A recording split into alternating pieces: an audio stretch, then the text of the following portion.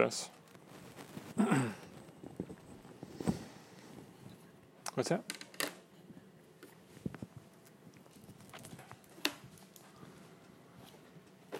Good morning, Isan. What guys?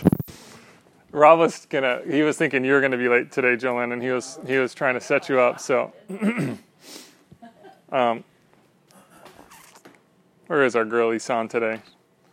I think she has Maya, because isn't her daughter? Oh, that's right. Yeah. Remind me at the end. Let's pray for them too as well. So, all right. Last week we talked about King Xerxes, and we looked at Xerxes' kingdom. We discussed the absurdity scale and how just absurd chapter 1 is. It's just this. You should laugh at it. It's kind of comedic. It's kind of, but it's also tragic in the same sense. One of the things we did again is we looked at the absurdity of Xerxes' kingdom, and just again how tragic it is of a kingdom run in this fashion. We looked at the way that he looked at power, sex, money, the way that he worked mentally, emotionally, relationally.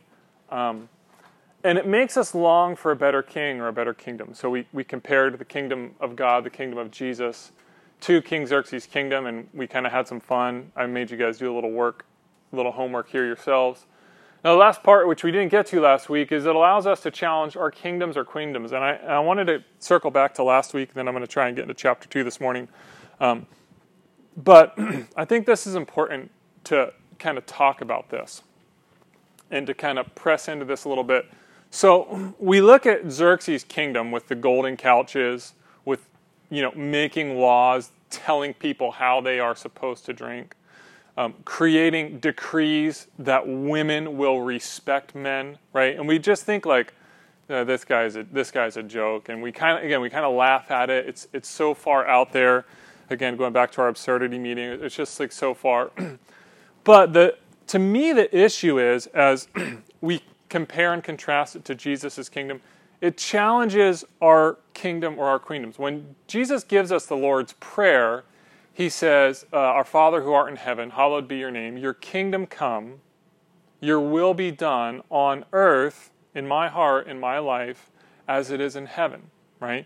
When Jesus begins his ministry, here's this verse at the bottom. He begins his ministry with this challenge to repent. Remember, we've talked about repent is turning around, changing your ways. You're going one direction. He says, repent, for the kingdom of God, right? For Jesus' kingdom.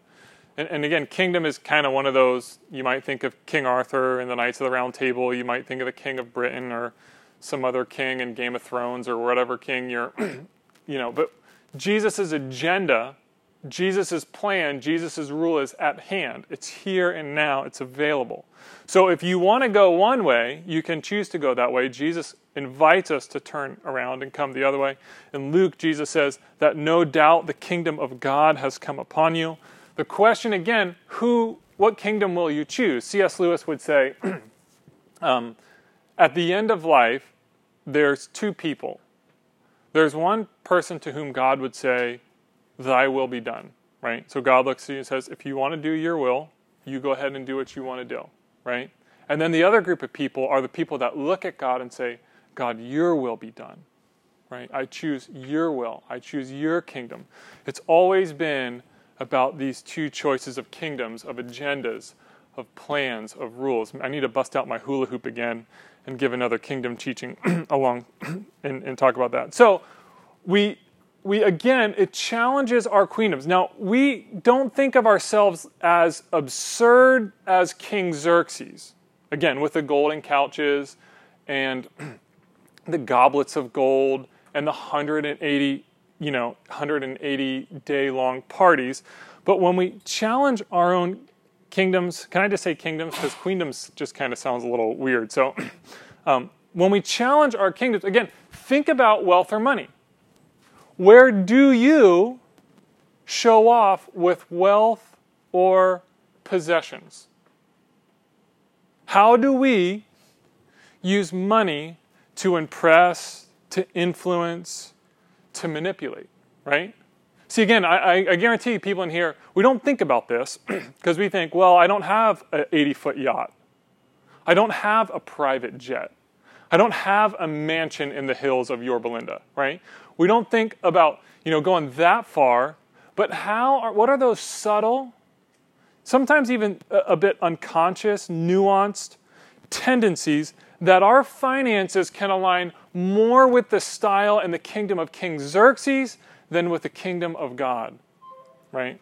To be real simple and to be, I don't know, this is a bit silly. Is your kingdom about generosity or about bling? See what I'm saying? I mean, it's just real simple. The King Jesus, the kingdom of God, Jesus was about generosity. He was about giving.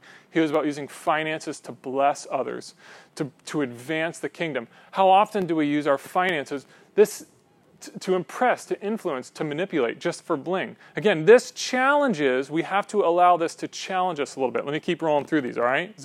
Are you with me on this? See how this challenges us? Let me roll through a few more of these. Power and control, right? Luke, I was reading this chapter out of Luke, and this is if you want to follow me, you have to pick up your cross and follow me. Jesus says, anyone who intends to come with me has to let me lead. You're not in the driver's seat. I am, right? So we think about power and control, and again, King Xerxes, wants to control everything. He wants everything in control. He wants people to do what he says. But the thing about power and control is, are we willing to submit to Jesus and allow Jesus to take the wheel? Sorry, I had to sneak it in there. Sorry. Brian actually is going to be leading us in that song at the closing of the service, so I was just kind of priming you guys for that moment, right? Will you choose the kingdom of surrender, prayer, creativity? I know a lot of times with my kids, this is one of the things that I've actually picked up from some of the study about the Enneagram, is that in stress, in periods of anxiousness, I will move towards control. And when I'm relaxed, when I have more time, when I have less anxiety, I will be more creative with my children. So, for example, if I'm stressed or if there's a time crunch, I'm yelling at them, telling them what to do. If I don't feel as time crunched or stressed, I'm able to maybe have a game or something fun to kind of help pass the time or do things. You know what I'm talking about? And again, this is a silly example, but when I just think about my own family, this little thing that God's put in front of me, and it doesn't matter, kind of where your kids are at in this stage. Who's in the driver's seat in this one? Am I screaming and telling them, listen, I'm telling you what to do? Or am I being led by the Holy Spirit? By patience, creativity, surrender. Keep going. I want to move through these a little bit quickly. I want to talk about sexuality and I want to talk about women, right? So Xerxes uses sexuality and he uses women. He just uses them for his own personal pleasure. He objectifies women, right? He wants to bring out Queen Vashti and he wants to show her off. And we said, perhaps what's happening around this is it's not necessarily that she's coming out dressed like an Amish woman, right? But there is something, I'm careful with the little ears, there is something erotic about this. There is something about this that's pretty sexual, right? Why would this woman turn this down, right? But there's something weird. So one of the things that I want to challenge us with is in our men's group, one of the things that some of the men have done is we have said, look, the objectification that happened to men or to women by men in the 400s before Christ is the same thing we see happening now with things such as pornography and those sorts of things. And so one of the things that we've done in our men's group is we said, hey, listen, let's be careful about that. And there's men in our men's group that we've set up this account and we've set up this accountability software to say, hey, let's as men keep one another accountable because it's easy to have, again, the kingdom of Xerxes right here on our phone, right? Where we just objectify women, where we just look at women for our own personal pleasure, for our own personal gratification. And we know that pornography hides right here. And just because King Xerxes did it in public with real human beings, it's the same thing. We have to challenge ourselves and say, God, where is my heart more aligned with King Xerxes than it is with King Jesus? And I want to say this too. For anyone in this church, we've kind of done as a little bit of a beta test with the men. anyone in this church and you're struggling with this and it's difficult and it's hard and you want to bring some accountability, talk to me and let's get you set up on this. Now, this isn't getting broadcast out to anyone. It's between the men. It's between women. I know if I read the stats correctly, 50% of the people in this church struggle with it, right? That's just what the stats would tell me. And so if this is a concern for you or a temptation for you, again, I want to challenge that. I want to push into that. I want to say, where are we objectifying women or men or human beings? And we want to move more towards the kingdom of God. If you have any questions about that, again, I want to talk to you about that afterwards or at some point. The mentality of Jesus. Somebody's wronged you. Anybody ever kind of lay in bed at night and your mind just begins to think about all the ways that you're going to tell that person off? All the things you should have said in the moment. All the comebacks that you are going to have the next time you get into that conversation. Am I talking to anybody this morning? No, I'm not. Okay, let's move on. Episode where he takes 4 days to think of a comeback and then he flies to a different state to go. Really? There's a Seinfeld episode on that one? Oh man, that's perfect. It's called The Comeback. It's called The Comeback? Okay. Watch it. Yeah, it's good. It's George, so. George, yes. Anxiety. Again, we stress about things that are to come. Lust. This could be a sexual lust. This could also be a lust for just material possessions. Jealousy. Someone gets the new car or the RV or something happens. But again, we want to, Paul says this is such a great passage to memorize. We want to set our minds on things above, not on earthly things.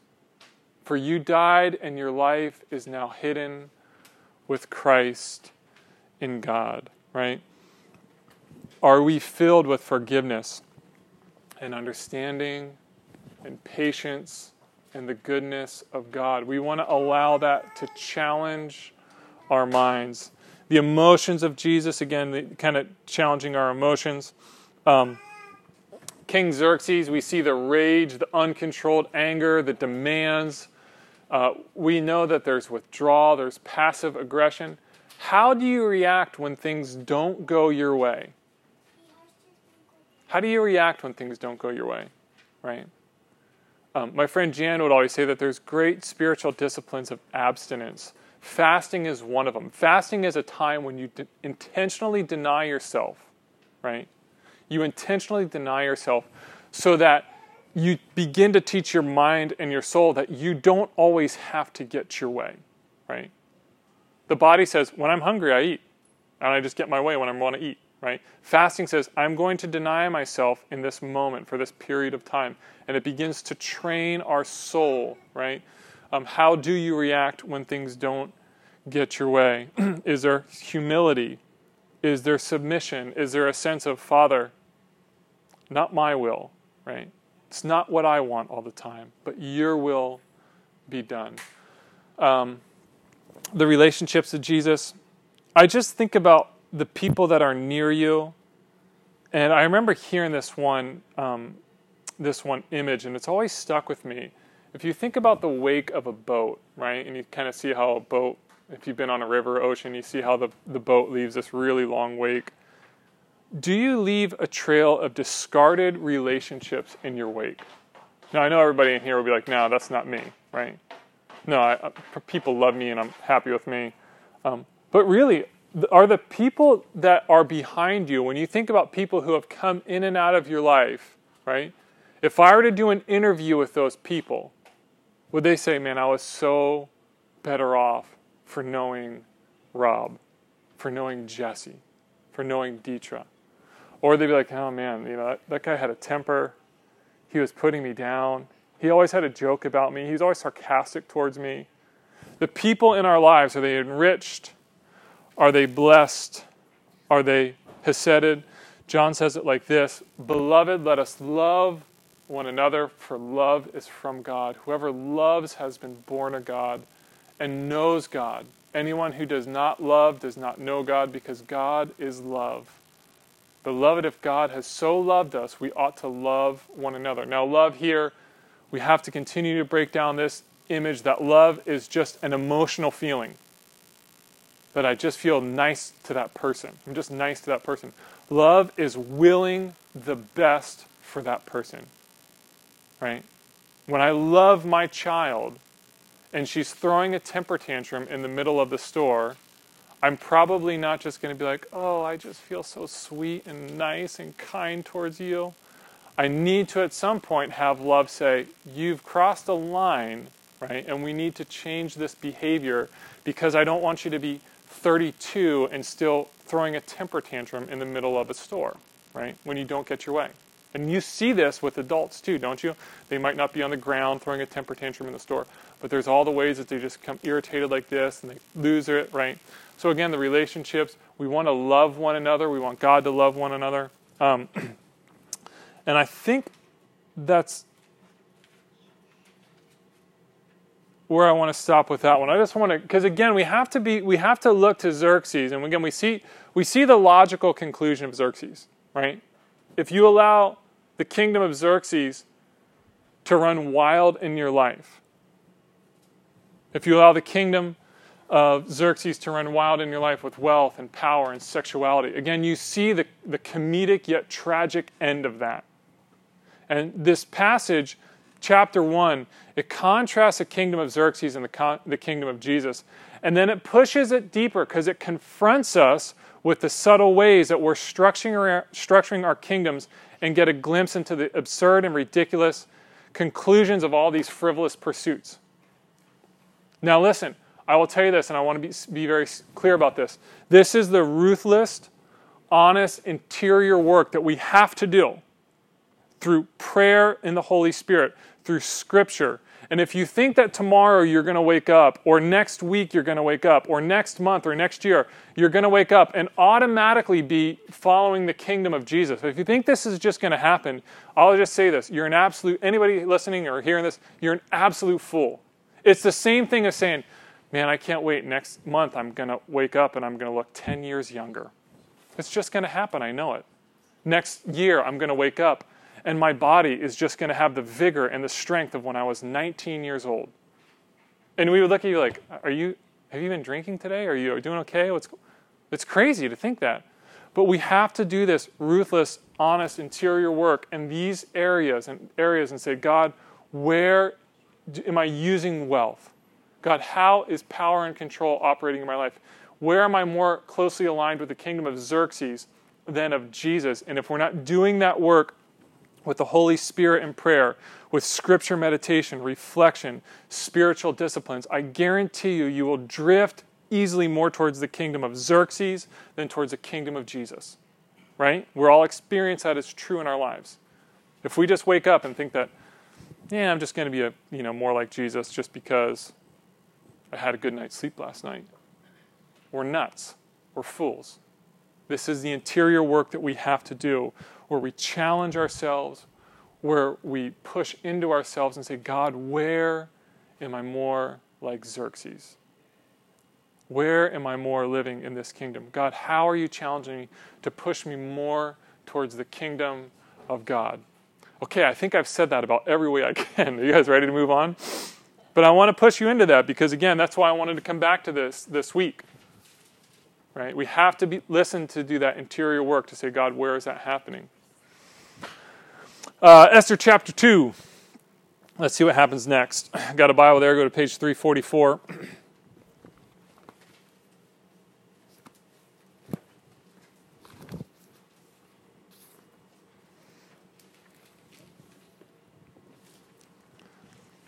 Esther chapter 2.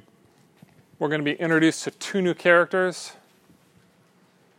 Let's do that reading in the round technique that has become oh so famous here at the C's with the G's. So read a verse or two, and we're going to go through the first 20 verses.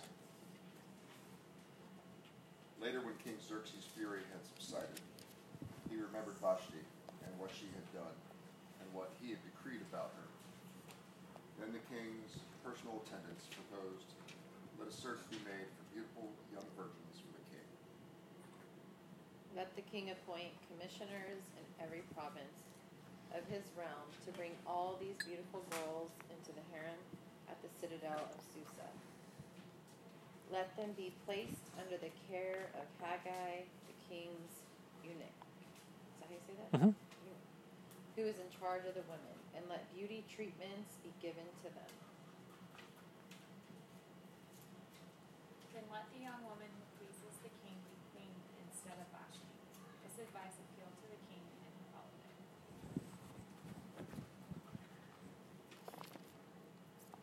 Now there was in the citadel of Susa a Jew of the tribe of Benjamin, named Mordecai, son of Jair, the son of Shimei, the son of Kish, who had been carried in exile from Jerusalem by Nebuchadnezzar, king of Babylon, among those taken captive by Jehoiakim, king of Judah.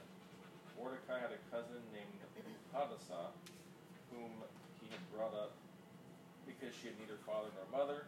This young woman, who was also known as Esther, had a lovely figure and was beautiful.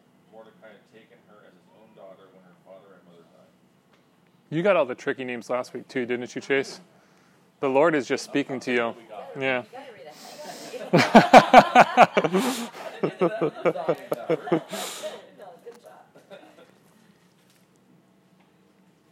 When the king's order and edict had been proclaimed, many young women were brought to the citadel of Susa and put under the care of Haggai. Esther also was taken to the king's palace and entrusted in Haggai, who had charge of the harem. She pleased him and won his favor. Immediately he provided her with her beauty treatments and special food. He assigned to her her 7 female attendants selected from the king's palace and moved her and her attendants into the best place in the harem. Esther had not revealed her nationality and family background because Mordecai had forbidden her to do so. Every day he walked back and forth near the courtyard of the harem to find out how Esther was and what was happening to her.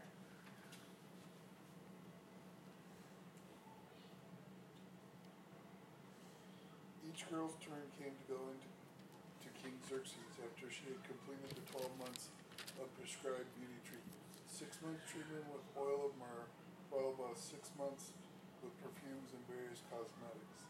When it was time for the girl to go to the king, she was given whatever she wanted to take with her when she left the harem for the king's quarters. She would go there in the evening.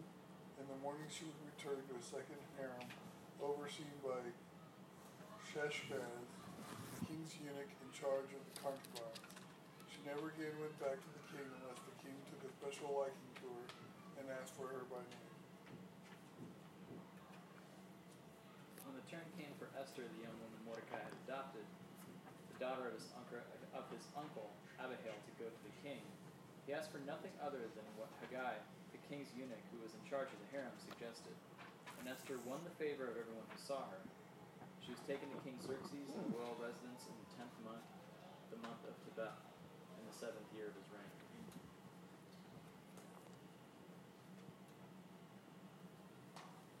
Now the king was attracted to Esther more than to any of the other women, and she won his favor and approval more than any of the other virgins. So he set a royal crown on her head and made her queen instead of Vashti. And the king gave a great banquet, Esther's banquet, for all his nobles and officials.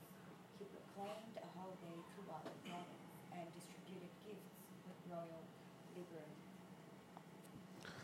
When the virgins were assembled a second time, Mordecai was sitting at the king's gate. But Esther had kept secret her family background and nationality, just as Mordecai had told her to do so. For she continued to follow Mordecai's instructions as she had done when he was bringing her up. All right. We got these 2 new characters. Is that the whole chapter? We're going to, the next part is probably going to be next week. So, yeah, we're cutting it short. I know. We're almost there. We get these 2 new characters. We get Mordecai and we get Esther. Mordecai, this name is man of Marduk. Marduk is the chief god of the Babylonian pantheon. The Babylonians had thousands of gods. Marduk was the chief god.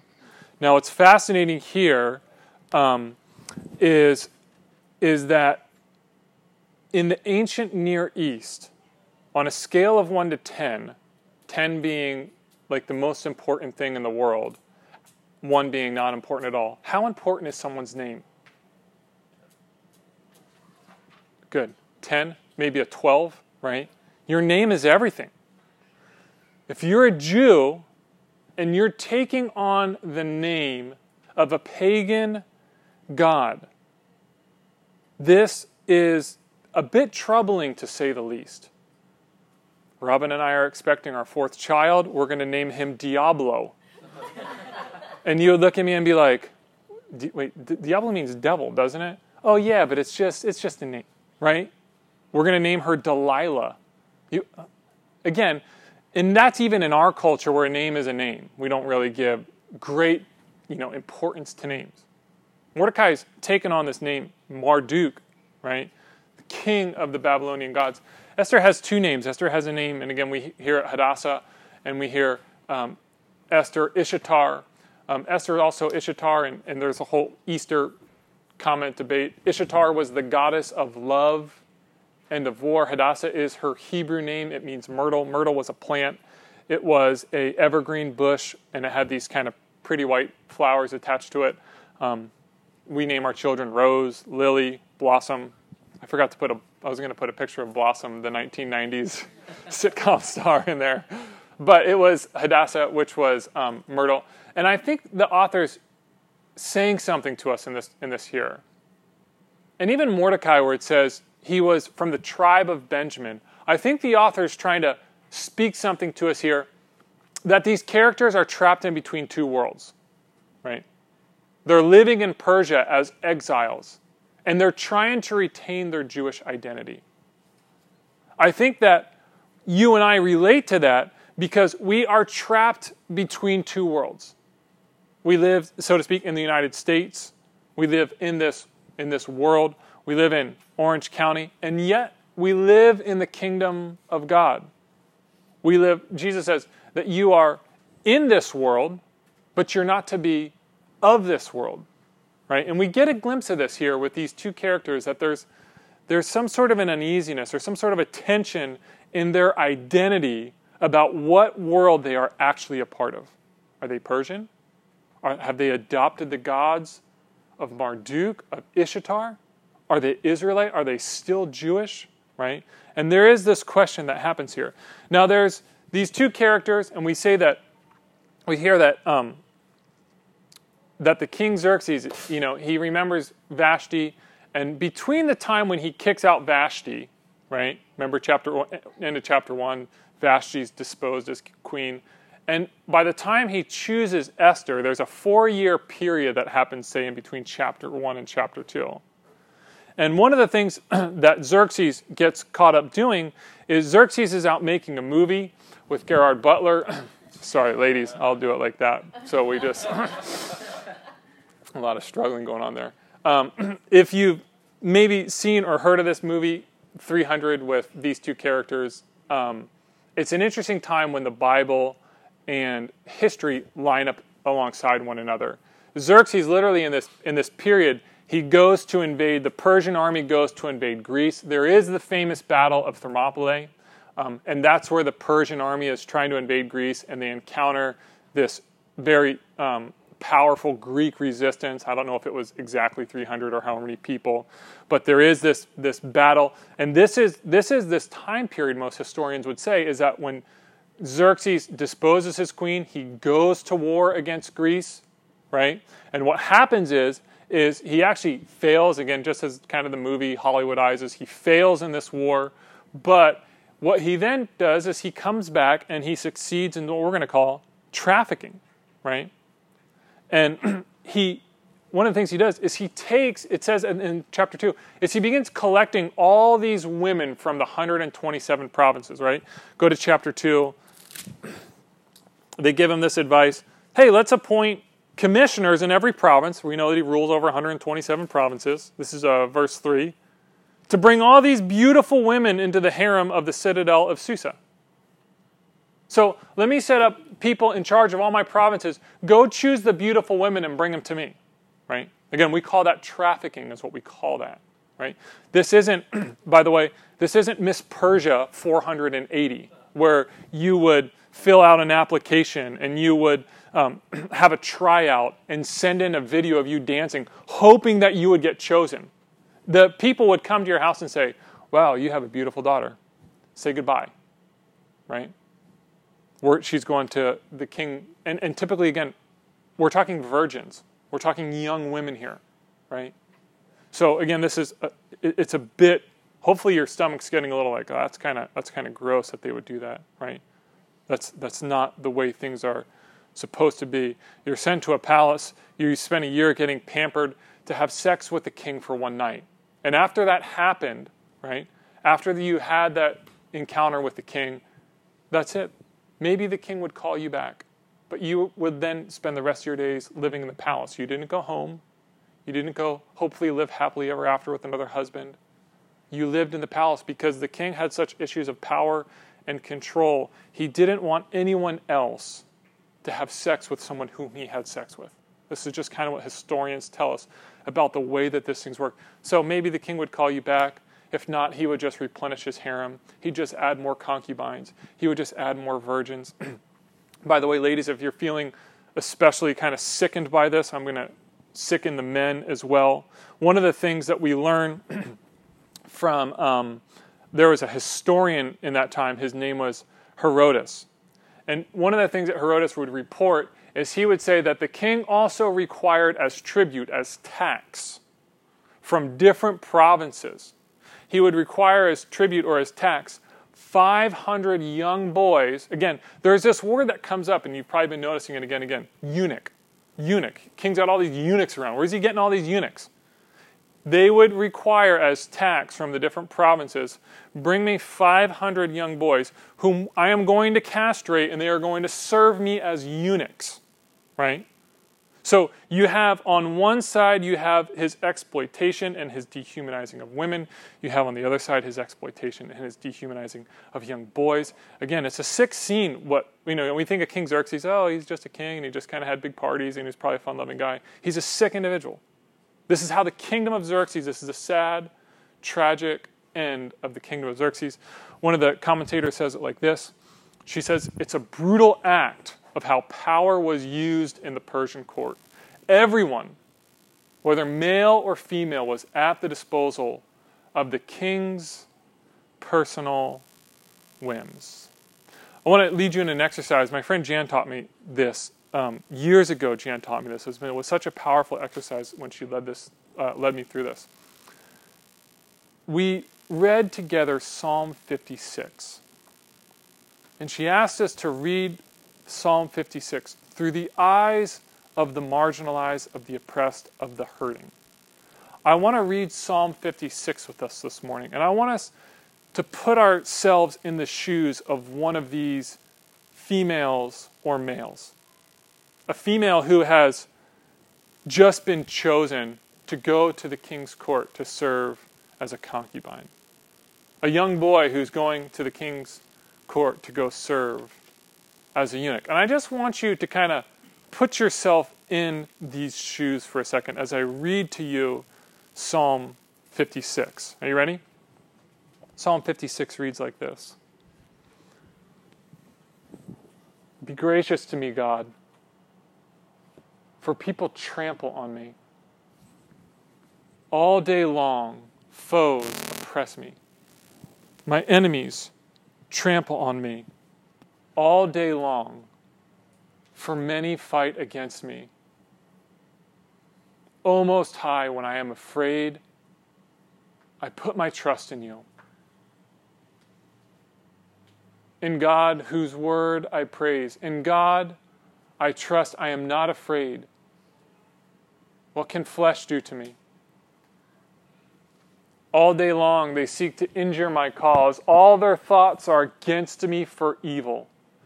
They stir up strife. They lurk. They watch my steps.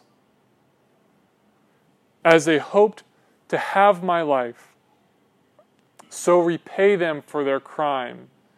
In wrath, cast down the peoples, O God. You have kept count of my tossings, put my tears in your bottle. Are they not in your record? Then my enemies will retreat in the day when I call. This I know, that God is for me. Now I want to read that one more time. And what I want you to do is I'm going to read it one more time. I want you to, and maybe if it's helpful for you to close your eyes and to think about this deeper. I want you to think about somebody who's marginalized now. And maybe it's a teenager. You know, we talked a lot about trafficking this morning. Maybe it's a teenager trapped in Southeast Asia, in Bangkok, and they're being used and abused right now. Maybe it's someone right here in Orange County. Human trafficking is a huge problem right here in Orange County. Maybe you think of a senior citizen who's just trapped in a senior citizen home. Maybe you think of the homeless. You think about the single mom who's homeless, who's been abused, used. Maybe think about illegal immigrants. I want you to choose someone in your mind. And I want to read this psalm one more time to you. And again, if it's helpful for you to close your eyes and think about this person or a person or a group of people.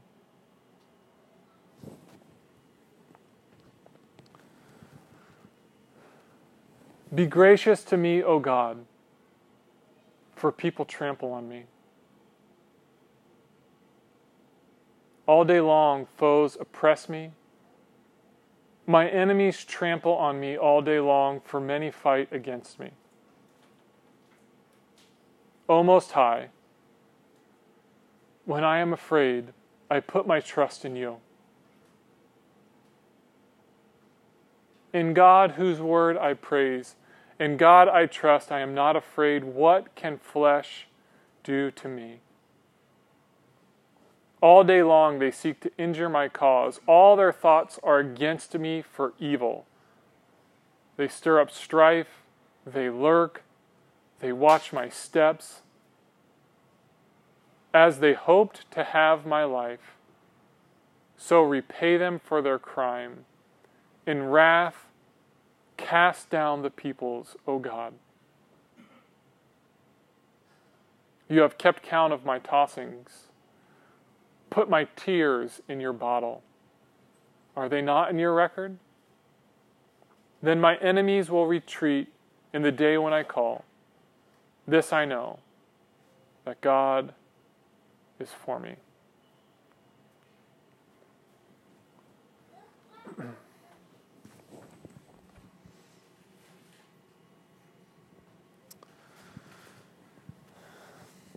When Jan led that, this has been a practice that's just kind of stuck with me over the years. When Jan led me in this practice, and I hope it's something that kind of sticks with you too. Again, to see and to pray over people, or even just to remind ourselves of the vulnerable and the hurting in this world, right?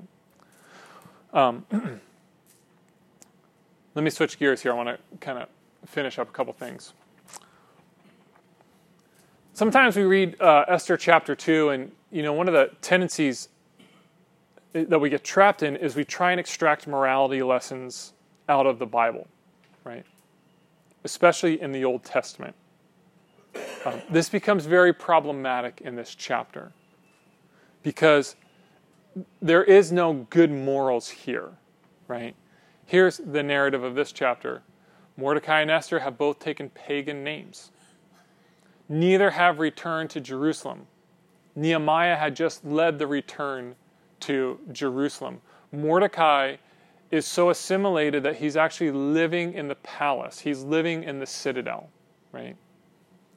Mordecai does nothing to hide or protect his niece. Esther does nothing to stand up to the king. We have other narratives in the scriptures, Shadrach, Meshach, and Abednego, where they say, we will stand against the king, and we're going to go to the fiery furnace, and God protects him. We have Daniel that says, no, I will not bow down to the king. I'll go be with the lions, right? She does nothing to stand up to the king. She participates in the eating customs and foods of Persia. She rises to her high position Not by obedience to the law, like Joseph when he refused Potiphar's wife, but through sex and beauty, as if the ends justify the means. One of the Jewish commentators, he's an old school Jewish commentator, said that Mordecai should have risked his life to protect Esther, his niece. The king's coming and says, she's a virgin and she's pretty, right? And Mordecai says, yeah, well, just don't let him know you're a Jew and you're good, right? And the commentator, this 15th century Jewish commentator, that says Esther should have committed suicide before allowing herself to be violated by Xerxes, right? This chapter is about compromise. It's about abuse of power. It's about trafficking. It's about exploitation, poor choices, moral decay, disregard of the Torah, lost identity. It's dehumanizing, right? I would say that if we talked last week about the absurdity scale, maybe for this book I'll just do a scale every week. I think this scale this week is a chapter that brings us absolute lament. It brings us grief. We see the end. We see how sad and how sickening it is for the concubines and the virgins and for the eunuchs and for everything that's around. And we see how bad it is. It's just not a pretty picture. And there is a certain sense, again, when you encounter this chapter, of discouragement, even despair, right? When you read it like this. And here's what I want to do, right? Because as we read this, I think it has something to say to us. We'll close up with this. Is you begin to contrast Xerxes with Esther, right? Xerxes is debauched with power, prestige, wealth, control, authority. Esther is an orphan. She's a female. She's Jewish. She's obscure. She's vulnerable. She's taken. She's forced into a life no one would choose. No one chooses this life, right? And I think what we get a glimpse into here is, I want to say, it's the gospel of weakness. This is kind of a shadow into the gospel of weakness, right? We follow Jesus. The gospel that we preach and proclaim, the gospel that we teach, is about a Savior who chooses a cross rather than a scepter, who chooses a towel rather than a sword, right? Jesus' kingdom, think about the kingdom of Jesus. It's based on a manger.